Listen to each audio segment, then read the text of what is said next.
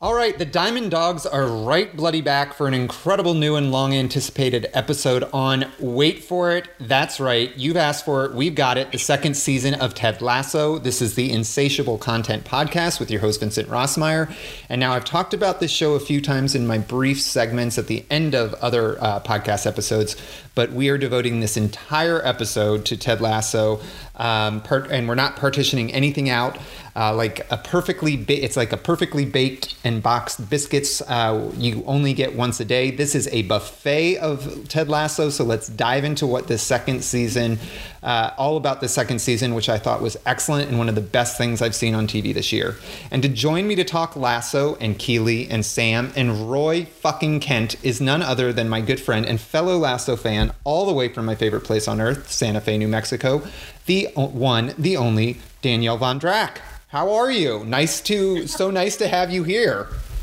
Hi, it's so nice to be here. I'm great. How are you? I'm excited about this. I'm excited about our conversation. I know you're a huge fan, and we've been talking about this show for quite a bit. And so let's get out on the pitch and start discussing this. So, I would love to know how you came about being a Lasso fan, and I'll just give you my relationship to this show. I did not immediately watch this show when the first season came out on Apple during quarantine. I think it was a bit over a year now. I had heard the reviews talking about it and how it was relentlessly positive and joy-filled, and I looked in the mirror and said, nope, that is not a show for me. If a show isn't nihilistic, how the fuck am I supposed to enjoy it? But then I finally broke down after the second season came out and started watching it, and I found that just like seemingly everyone else in the world, I could not resist Ted's charms, especially the supporting characters, and immediately became hooked. And so watched the entire first season and then just finished up the second season. So how did you I hope you had a far less cynical relationship with the show and found it and we were just happy with it from the beginning. Yeah, I mean, I kind of had a similar experience in that I'd heard about it here and there, but I guess I just don't pay that much attention to reviews and such. I also think sometimes I become overwhelmed with content, and a lot of times people throw recommendations at me and are like, I think you would love this. I think you would love this. And especially with shows that have already ended or that are really large, they feel too intimidating. Yep, completely agree. And I just started recently, actually, and just the same. So it was my friend Amanda and you that both recommended that I watch it and said that they thought I'd really love it. And then the second I started it, I was just so hooked. I just so desperately want Ted to be real. He's just so unbelievably charming and heartwarming, but he just gets better and better the more his character unfolds. And then you're right, the supporting characters, the relationships. I think also knowing I've been a big Jason Sudeikis fan for a really long time. I love Sleeping with Other People. I actually also really liked Colossal, even though he was a colossal dick in that. But I think this is the pinnacle of his career and really shows what he can do as a writer. And to see the writing of such a beautiful, complex character come to life through his own acting is something truly magical. I think this role was perfect for him. I think this is the height of his career, and it's just so exciting to see that this is what he's doing. I couldn't agree with you more. And I've liked him in the past too. I love the movie Horrible Bosses. He's in that, and he's quite good in it. But again, playing a dick, and so it's just so interesting.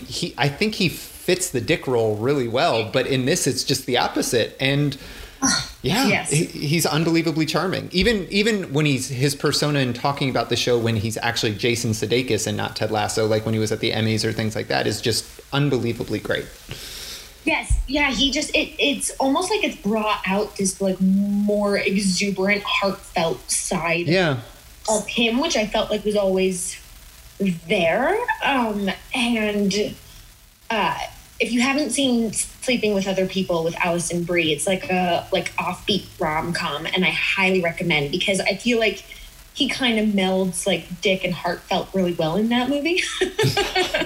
So I feel like this is so nice to see all of those like characters kind of come together and just be like such a complex, full, real human being, but that just like I'm also kind of cynical, so I don't genuinely believe like one person can make the world a better place. But in watching Ted, you're like, oh shit, one person can make the world a better place. Like if this person was on the planet, the world would be better.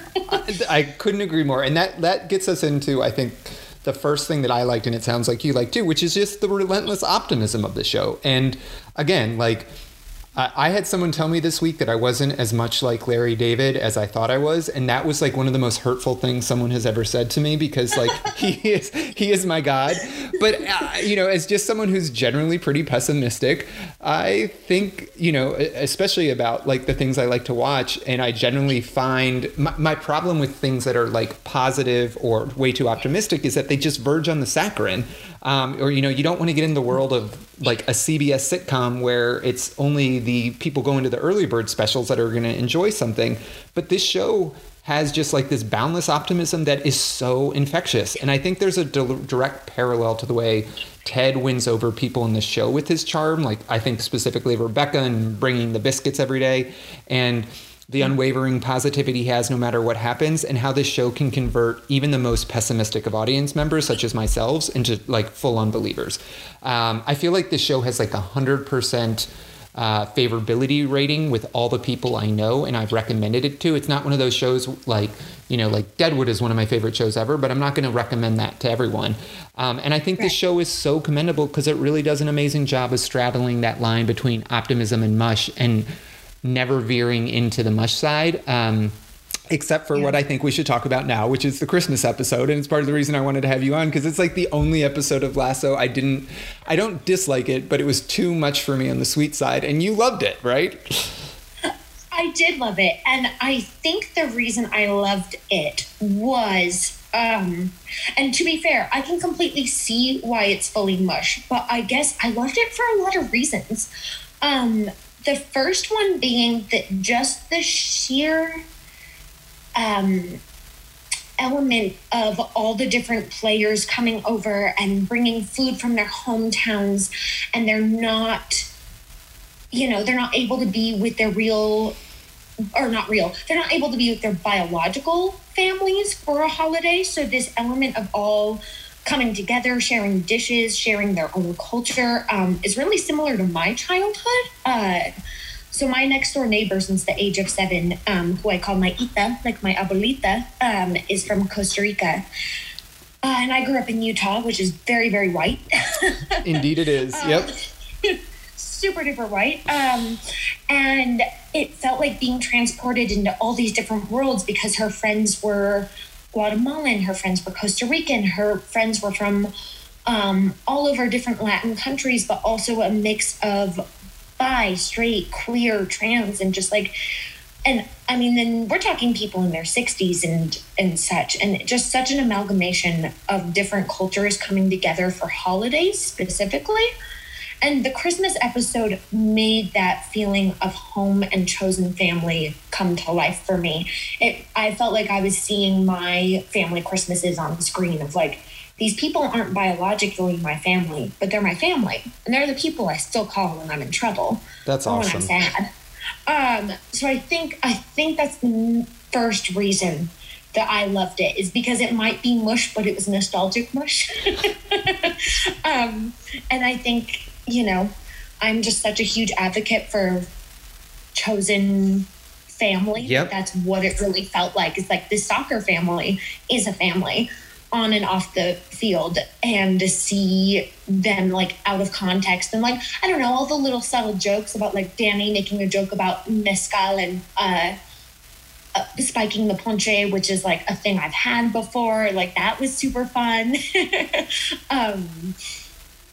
But the second thing I loved it is it actually really made Higgins a full-fledged character. Which for me. I couldn't agree with you more. And actually that I'm glad you said that. So I think your argument was fantastic about the Christmas episode, but his back half of the second season was just amazing. And now he's like, he's like one of my favorite characters on the show. For those of you who haven't seen it, he's essentially the second in command to the soccer team that Ted, and I truly am not going to give a full plot summary here, but you should know that this is basically Ted Lasso, football coach from the Midwest, comes over, gets hired in a revenge, spiteful hiring by this woman named Rebecca, who has inherited the soccer club from her husband, who she's now divorced from, and that was part of their settlement. She's now running the club. She hires Ted to run the team into the ground, and he doesn't do so. Well, sort of. No, the team gets relegated up the first season, but the Higgins character is essentially her second in command, and yeah, he becomes a more and more fleshed out character in the second season, and I love him. Anytime he was on the screen, by the end of the season, I was happy. Yes, no, absolutely. And I think his evolution too is like seeing he's played as this complete pushover, and he is, but in such a heartfelt, sweet, genuine way. And I think, first season Higgins pushover is like, fear, doing whatever Rebecca wants, money, whereas second season pushover is like just wanting everyone to be happy and willing to sacrifice his own comfortability, like when Dr. Sharon comes in and sacrifices his office, and then it becomes a joke of like he doesn't have an office and he's in the janitor's closet. That starts to show that like, oh, this person just genuinely is heartfelt and really cares. And I think having the whole team over in the Christmas episode, and that it's something he's always done, but the whole team shows up, is like really showing his heart and just showing like where his cards lie, in a way that wasn't fully shown before. Yeah, and I think to that point, and to our larger point about optimism, it also shows that this show believes so much in its characters and Sudeikis is so comfortable in his own role as a creator that like there is this optimism of like never give up on anyone, and whether it's Higgins or Rebecca doing negative things in the first season, like you never give up on anyone, and like this is a lot about personal growth, and I think that's really cool. And I think also for me, like the optimism is well placed here because it comes across as genuine, because it is so often hard fought with these characters. They're not just all positive or loving Ted from the beginning. You look at Ted's divorce, in which he lets his wife go because he knows it's the right thing for her, even though it isn't for him. Rebecca's initial betrayal of Ted during the first season, and then the subsequent redemption in their friendship, to like Rupert, Rebecca's ex-husband's mistreatment of her, to the friction between Roy and Jamie. This isn't a show that just arrives at happy endings, like I'd say aside mainly from the Christmas episode, without doing the hard work of cultivating the conflict in between. And so for me, at least, it's like the optimism is all worth it.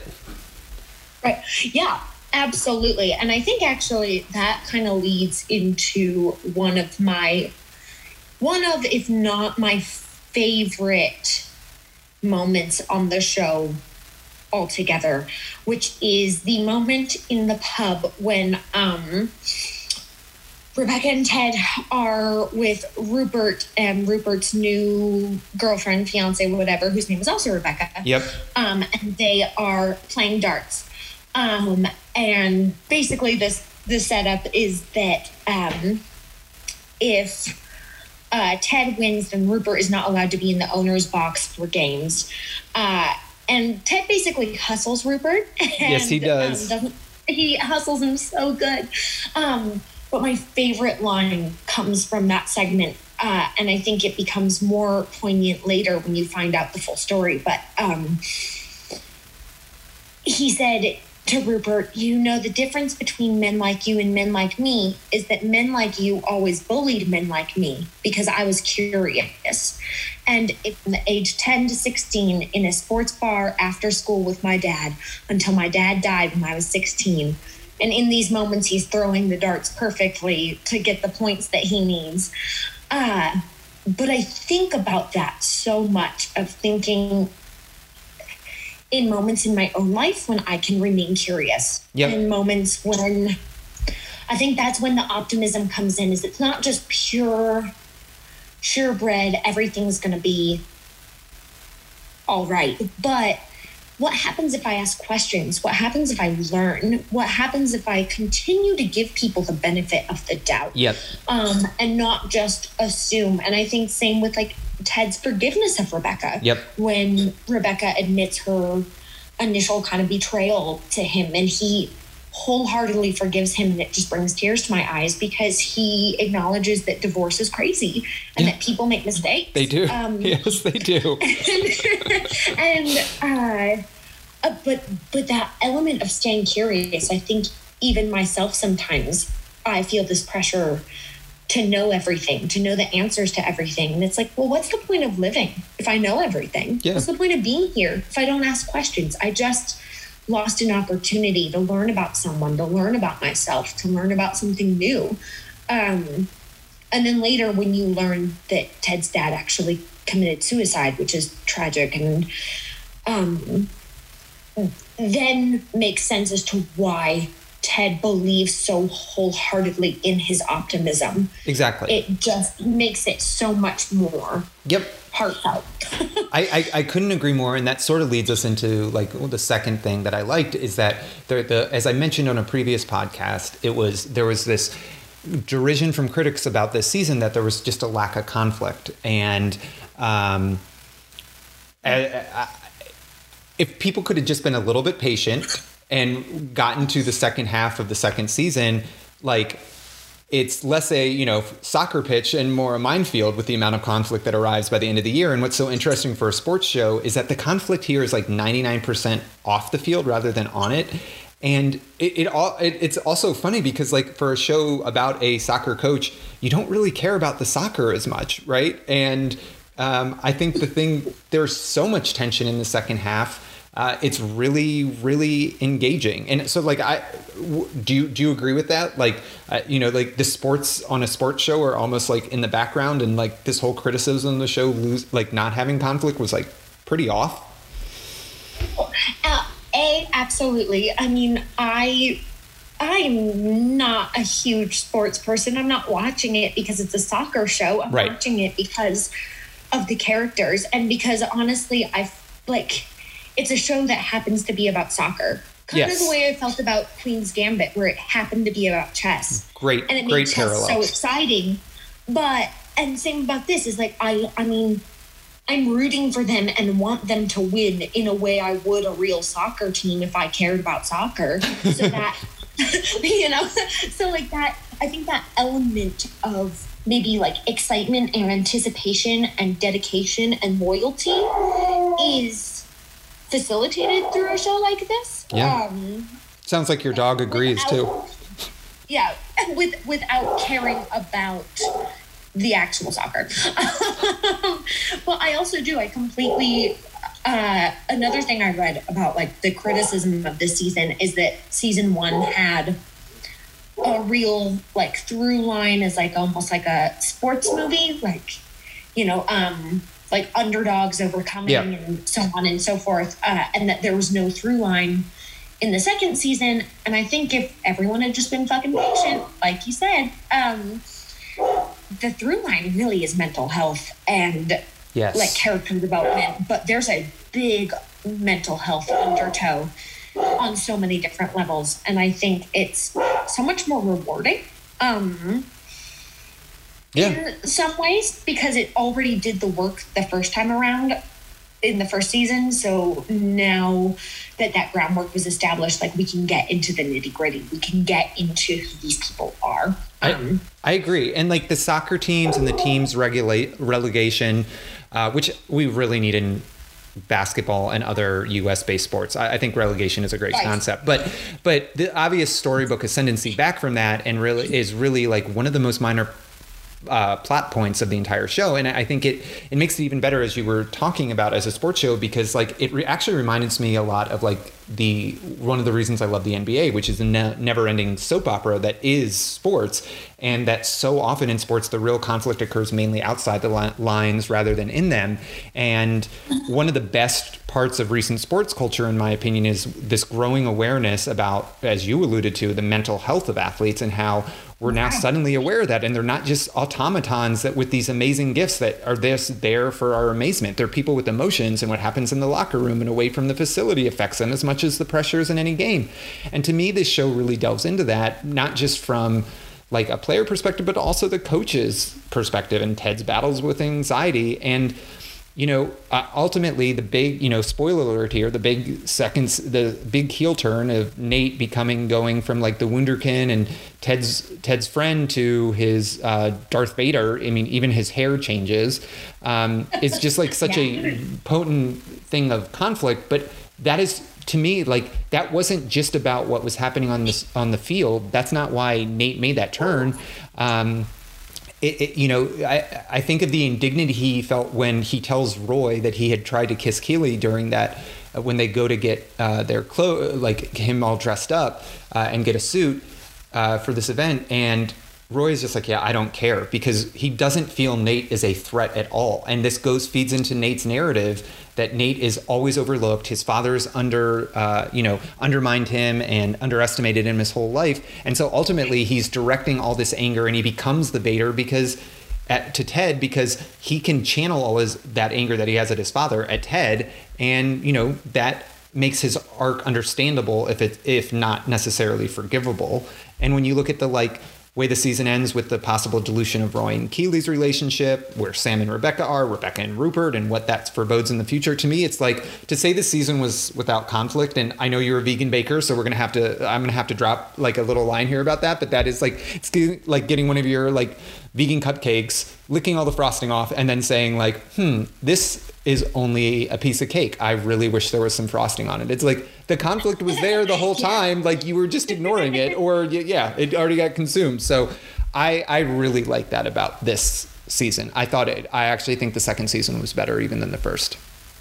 I completely agree. And I think that's, a very funny but pertinent,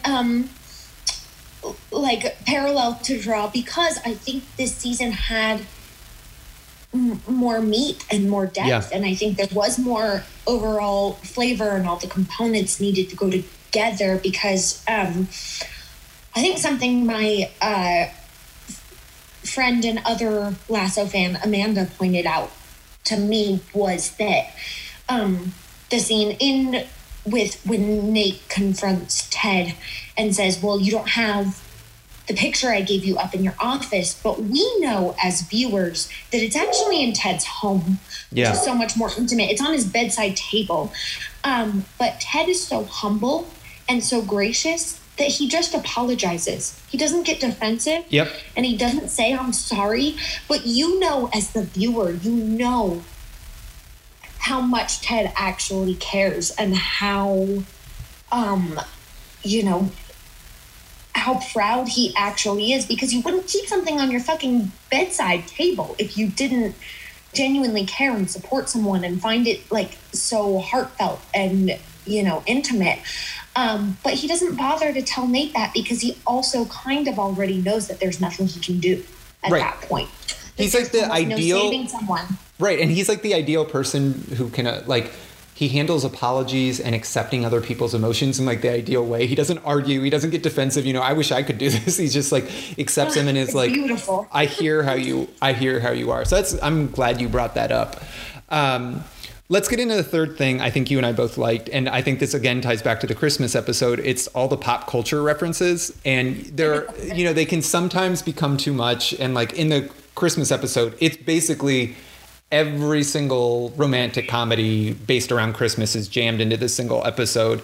Right. But it's really enjoyable. I actually really like it, because I think they work them in rather seamlessly, and you don't have to get them all to get the show. It's never heavy-handed, and it doesn't distract from the actual themes of the show. I saw some of that show, Only Murders in the Building, on Hulu, and it's all references in a way that just feels like there's no substance underneath. It's just references for references' sake. And this is my favorite in all of this was Ted doing the practice bit in season 1, where he's channeling the legendary Allen Iverson practice, where he's like, practice? We're talking about practice? But there are so many more from I was saying, to the Christmas episode, to one of my favorites is the Beard episode, where assistant coach Beard is just profiled in an entire episode. And it's a direct homage to Martin Scorsese's After Hours. And I would say 99% of the people who are watching this show have never seen After Hours and don't understand the New York art scene and the weird movie that it is. but you don't have to get it. For those of us who have seen it and get it, great, but you don't have to get it to love the episode. And so those cultural Easter eggs really are fun for me as a viewer to see and discuss. Yeah, and I think that's a great point too. And I think something that's so you're right on the head about, like, you don't need to get them for them to be pertinent, because they're not plot references. And exactly. Like you said, there's substance underneath them. But I also think something it does so seamlessly is, like, I honestly wish my dad was still alive to watch the show, because I genuinely think he would love it. And there's a lot of parallels between him and Ted, I think. But there's genuinely references for every age group. Like, yes. I think it handles generation, like, it bounces between generations so beautifully and seamlessly. And I think also handling, like, one of my favorites is, like, in the very beginning when he tells Rebecca, when Rebecca says, she says, I'm sorry, I have to go to a branding meeting. And he makes a joke about branding cows. And she stares at him so blankly because he's so British and he's so Midwestern, and having Midwestern family. Like, the fact that he just cracks himself up and he makes a joke about, if we were in Kansas right now, I'd have to wait for you to finish laughing because you'd be cracking up. Like, they're dad jokes in a way that is so heartfelt. But then my favorite personal pop culture reference, I love the Love Actually reference in the Christmas episode. There's so many. With his niece. Wonderful with Phoebe. But my absolute favorite is in Dr. Sharon's Goodbye episode, when he makes them learn the NSYNC dance. Yeah. Because the fact that this, like, Midwestern man loves NSYNC so much, but then also I loved NSYNC so much. Of course. Like, to have that cross generations like that is so fucking funny, but also so fun. And that he's teaching it to a group of, like, 23-year-old soccer stars. Is hilarious. And it's so unexpected when they do it in the show. Like, that's the thing. It just keeps you on your toes. Like, the references just come out of nowhere and you're like, oh, I love it. Yeah. Well, it's also set up, that one in particular is set up in a way that you think they're doing something on the, like, soccer pitch. Yes, exactly. Something related to practice, but he's making them learn dance moves. Exactly. And he's making them learn bye, bye, bye, to say bye to one of their, like, to their team therapist, essentially. Like, it's beautifully woven in. And you're right, it's so seamless. Like, you don't expect it. You don't see it coming. Half of the references you probably miss if you weren't looking for I agree. them. Absolutely. Yeah. It's clever. And I think it shows how much not only the writing, but the cinematography is, like, so pertinent, and also, like, it's deliberate. That's the word I'm looking for. I think you're completely right. Yeah. Well, let's get into the fourth thing that to talk about here. And for me, this is probably the thing, it might even be the thing I like the most about this show, and that's the depiction of friendship. And you don't see friendship. You see romantic love depicted in culture and movies and things like that, but you don't always see just true friendship, especially in movies not about, like, teens. And the friendships and relationships on this show are so complex and wonderful, and they're not stagnant. They change over time. And I find it so irresistible to watch. And, like, I think, like, Ted and Beard, Coach Beard, are just such a wonderful pairing where, like, Beard, anytime something bad happens to Ted, he's going to be outside his house the next morning with the coffee. And they have this, like, unspoken depth to their bond, and they know what each other needs no matter what is happening. And they don't always really talk to each other.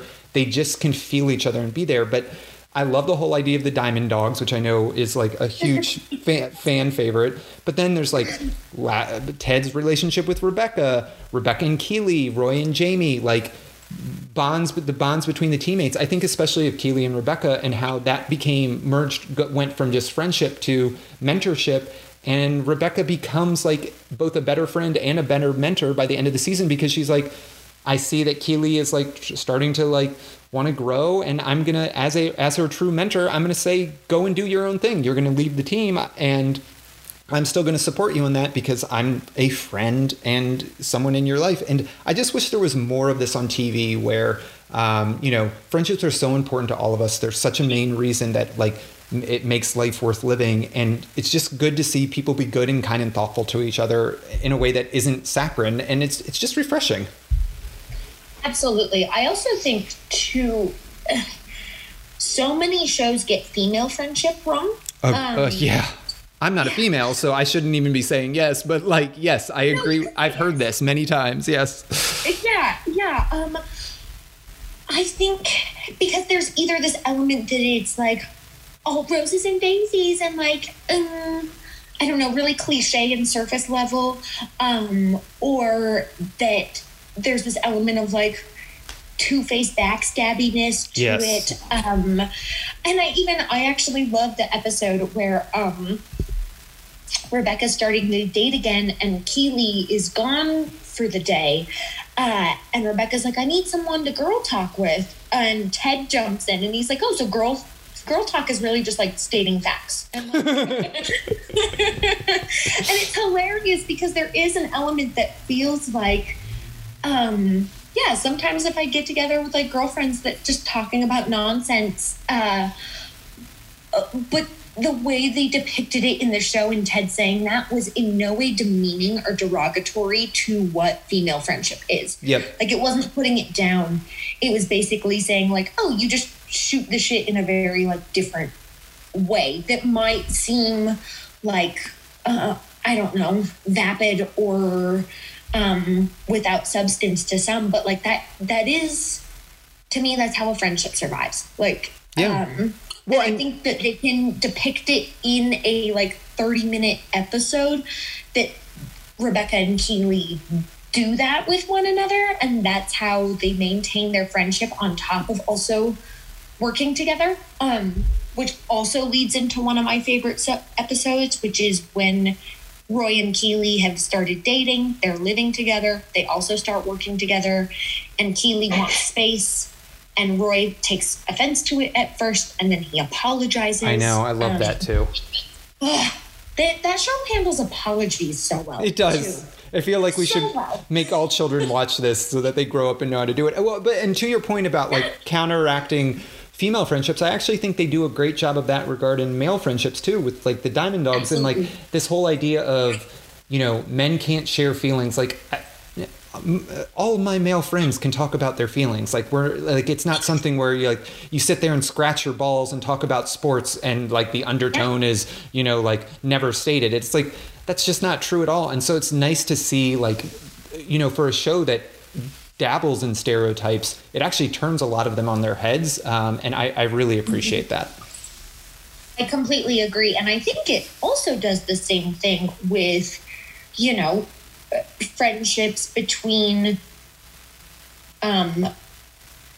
straight male and females, because specifically talking about Ted and Rebecca. Yeah. Because when Rebecca starts talking with Sam and it's not revealed that it's Sam at that point, I feel at least I had this, this moment where I was is it Ted? I know. I want it to be Ted. But I didn't either. Want it to be Ted. Yeah, because it's because their friendship is so it's so perfect, and it also shows that you can just I think that's where it gets it wrong. Is two people who are attractive and even can be attracted to one another can just be friends. And that's sufficient. And not every male female relationship has to have an underlying dynamic of sexual tension. It can be we can actually just be friends. That's there's a maturity there to the depiction of this show that it's so nice. Or the same in that also you can have a sexual attraction to someone and not act on it. Yes. You can have an attraction and it also not take over the friendship element and dynamic. That it's not the most pressing and important element of your relationship. Exactly. That it can be there and it can be a factor, but also the cliche that you should be friends with your partner, so maybe they were it seemed like they could have been setting it up of they're friends first and then romantic, but that they weren't was such a great relief to me. Me too. Me too. Because I think, I think they fill each other's gaps in a really beautiful way. That Rebecca's a little too hard and Ted can be a little too soft. But I also completely agree with you about men's emotions, whether it's from Roy fucking Kent, who doesn't show any, but then does really. He's a big softie. He is. I joke that he must be a Scorpio because he has hard exterior and soft interior. But also, I mean, my absolute favorite episode is the one at Wembley, because so much happens. The dad episode, essentially, with that was a good one. Dad. Oof, hit me real hard. Yep. But everything from, the previous tension between Roy and Jamie, and Jamie's father comes in and incites a fight, and Jamie punches him, and Roy just gives Jamie the biggest hug, and Jamie breaks down crying, and it's absolutely gut-wrenching, but also just so heartfelt and so sweet, because they haven't gotten along, they don't like each other, but they're there for each other. Yep. And Jamie's been our villain in a lot of regards in a lot of the show, and a huge dick, and yet we see where he's coming from. Like, and in some ways it reminds me a lot of Orange is the New Black, where you got a backstory on every single character that made them fully like a full person, and so you understood where they were coming from, rather than it just being like bad versus good, like a very George Bush type of like, there are either good people or bad people in the world. It's like, no, it's all gray. It's all gray. Well, anything else you want to say about the show before we wrap up our bit on Lasso? I know you and I just both love it, and so this is like a ringing endorsement, but still, it's a great show. It's so great. I don't know, I could go on and on just about how thoughtful everything is, from the friendships and from the way they depict everything. And I also really love, I think from like an acting standpoint, one of my favorite characters is, I don't know if he actually has a name, but he's one of the fans. That you always see in the pub. Which I love. Yep. Because I love them as side characters. I think, especially in the Coach Beard episode, that they make such great sidekicks, and to see them kind of come to the foreground for once is really fun. And I think it's so well crafted and well executed. Like, I think everyone does their part perfectly. Agreed. Yeah. It is. Again, I could go on and on. It's just such a, Me too. But it's like, as your point, every character it's like a team where everyone knows their role, and every character plays their role perfectly except for Nate, obviously, without having to and he gives a great performance, but just like everyone understands their role and doesn't try to outshine it, and they get enough laid on them so that even those side characters in the pub, which I don't think we know their names or not, are still fantastic. So I think that's a great way to wrap this up. So thank you for all your insight into Lasso. And if you'll stay with me, I'm going to do my 4 quick segments here that I use, that I have to end out every show. So my first thing here, trying to have a civilization where I give, like my rant of the week where something's bothering me, is I can't believe people love hard seltzers the way that they do. I truly think that if you like hard seltzers, you don't actually like alcohol. Like, you just want to be semi-drunk or mildly drunk all the time because you are drinking carbonated high fructose corn syrup. Like, it is the most minimally, when I was back in college, I'm so old that we had like Zima's and Mike's hard lemonade. These are much worse. And I feel like, I don't want to be old man getting off my lawn here, and you are younger than me, but like the younger generations, like, you guys need better taste. Like, alcohol isn't something just to like get completely bombed on. It actually can taste good, and hard seltzers undermine that, and it needs to go in the trash. That is my opinion on that. That's so funny, because I completely forgot about Mike's Hard until you said that. And I feel like the last time I ever had a Mike's Hard, I think I was 21. I drove to Denver and back in less than 24 hours, which is a 6-hour drive one direction from Santa Fe, to see a concert. And I feel like I had like a Mike's Hard and like a summer shandy at the concert, but then I still had to drive 6 hours home after that. Lord. So yeah, it was definitely to get the job done and not for the taste. But it's so funny because I actually have a friend who,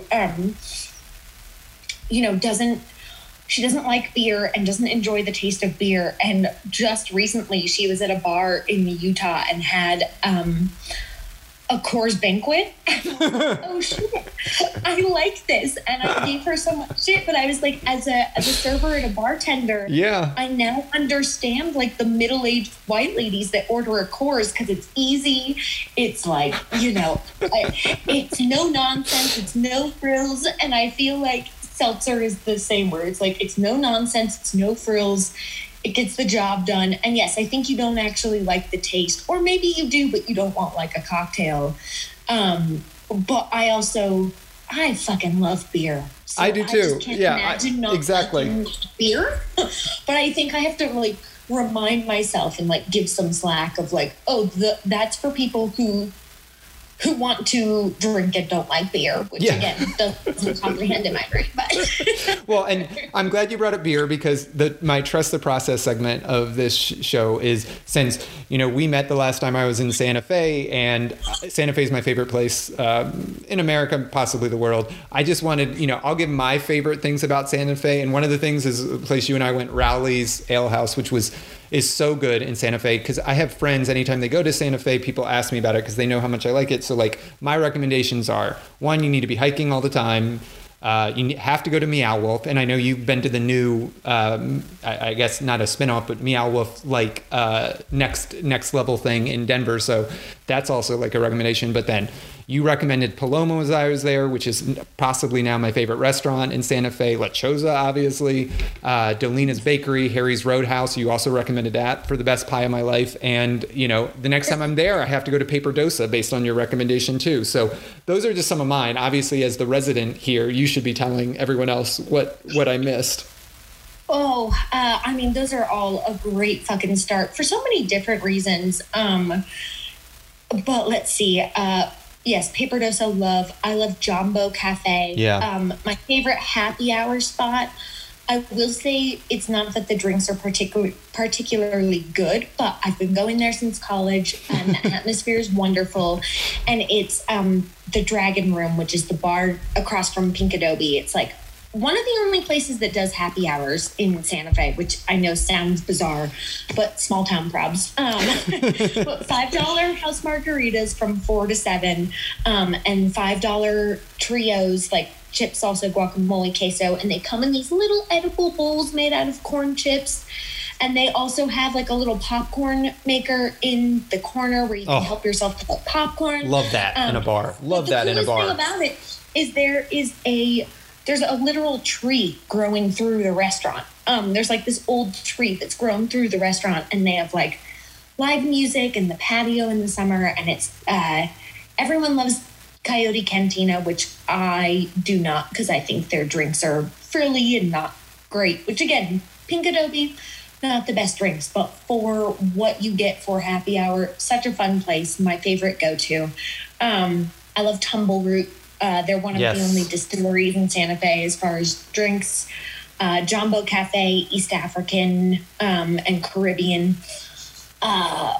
Oh boy, I think that got it. Although there's probably plenty more. Those are great recommendations, and I always find it funny too. Like, you can always recommend people to go to Marie's and just say get a margarita there, because those margaritas, especially for those of us coming from low altitude places, if you have any sort of altitude sickness and then you have a margarita there, it will knock you on your ass and you will feel really possibly sick, but it's still enjoyable. Yes, yeah, and same with like that's why I love La Choza and The Shed, because I think they blend a mix of a strong drink with a really good creative drink menu. Really good. Like, if you want, Paloma is also probably my favorite, but if you want just like a medium priced great cocktail and great New Mexican, the Shed and La Choza don't disappoint. And make sure you ask your server for the recommendation, because at least in my experience, they end up giving you great recommendations. Okay. Again, I think I'm just biased because I'm a, server bartender, but I will say also, like, I was not a mezcal person. I have the owner of La Choza, who's like really enthusiastic about learning, did classes on mezcal, and created these great cocktails, and now I really enjoy it because I'm always learning new things. Yep. And I learned I had never had So Tall before I was there, and Paloma turned me onto that, and now I'm like, I don't like most smoky things, but So Tall's like in my wheelhouse. So there's a ton of recommendations for anyone going to Santa Fe. So hopefully people will enjoy those, and I can't wait to be back. All right, my sink into the couch segment, where you need something when you're just lounging on the couch. Well, obviously Succession is back, and I can't wait. We're recording this Sunday night, and I cannot wait to watch it because I love that show, and I love any show that just shows how terrible it is to be a rich person, how awful they are, and also just how little fun they have. But since I feel like I haven't given enough book recommendations, I've really been enjoying this book set in the Southwest, since we're going to keep with the Santa Fe theme, called In the Distance by Hernan Diaz. It's a really great Western. It doesn't deconstruct, the myths of the West in quite the forceful way that something like Blood Meridian would do, but it's just really well written. It was shortlisted for a few prizes a few years ago when it came out, but I'm just getting to it now and highly recommend it. It's really good about an immigrant who comes to America and then just has to figure out, he gets separated from his brother and has to survive the Wild West. So that's my recommendation for that. Highly recommend. And then final thing of the week, the poop the bed segment is, there's no way around this. You and I both have been vaccinated. I can't get over Kyrie Irving refusing to play, giving up millions and millions of dollars just because he won't be vaccinated. It'd be one thing if he had an ideological stand, but he said he wanted to be a voice for the voiceless, and if there's anybody who's had too much of a voice in this whole thing, it's those who are anti-vax. So I have never liked Kyrie. I think he's a wonderfully talented player, but he's the most selfish player one of the most selfish athletes I've ever seen. And this just, to me, was, the proverbial icing on the cake, since we're going to tie this back around to your baking. So there we go. That's how we're going to end this.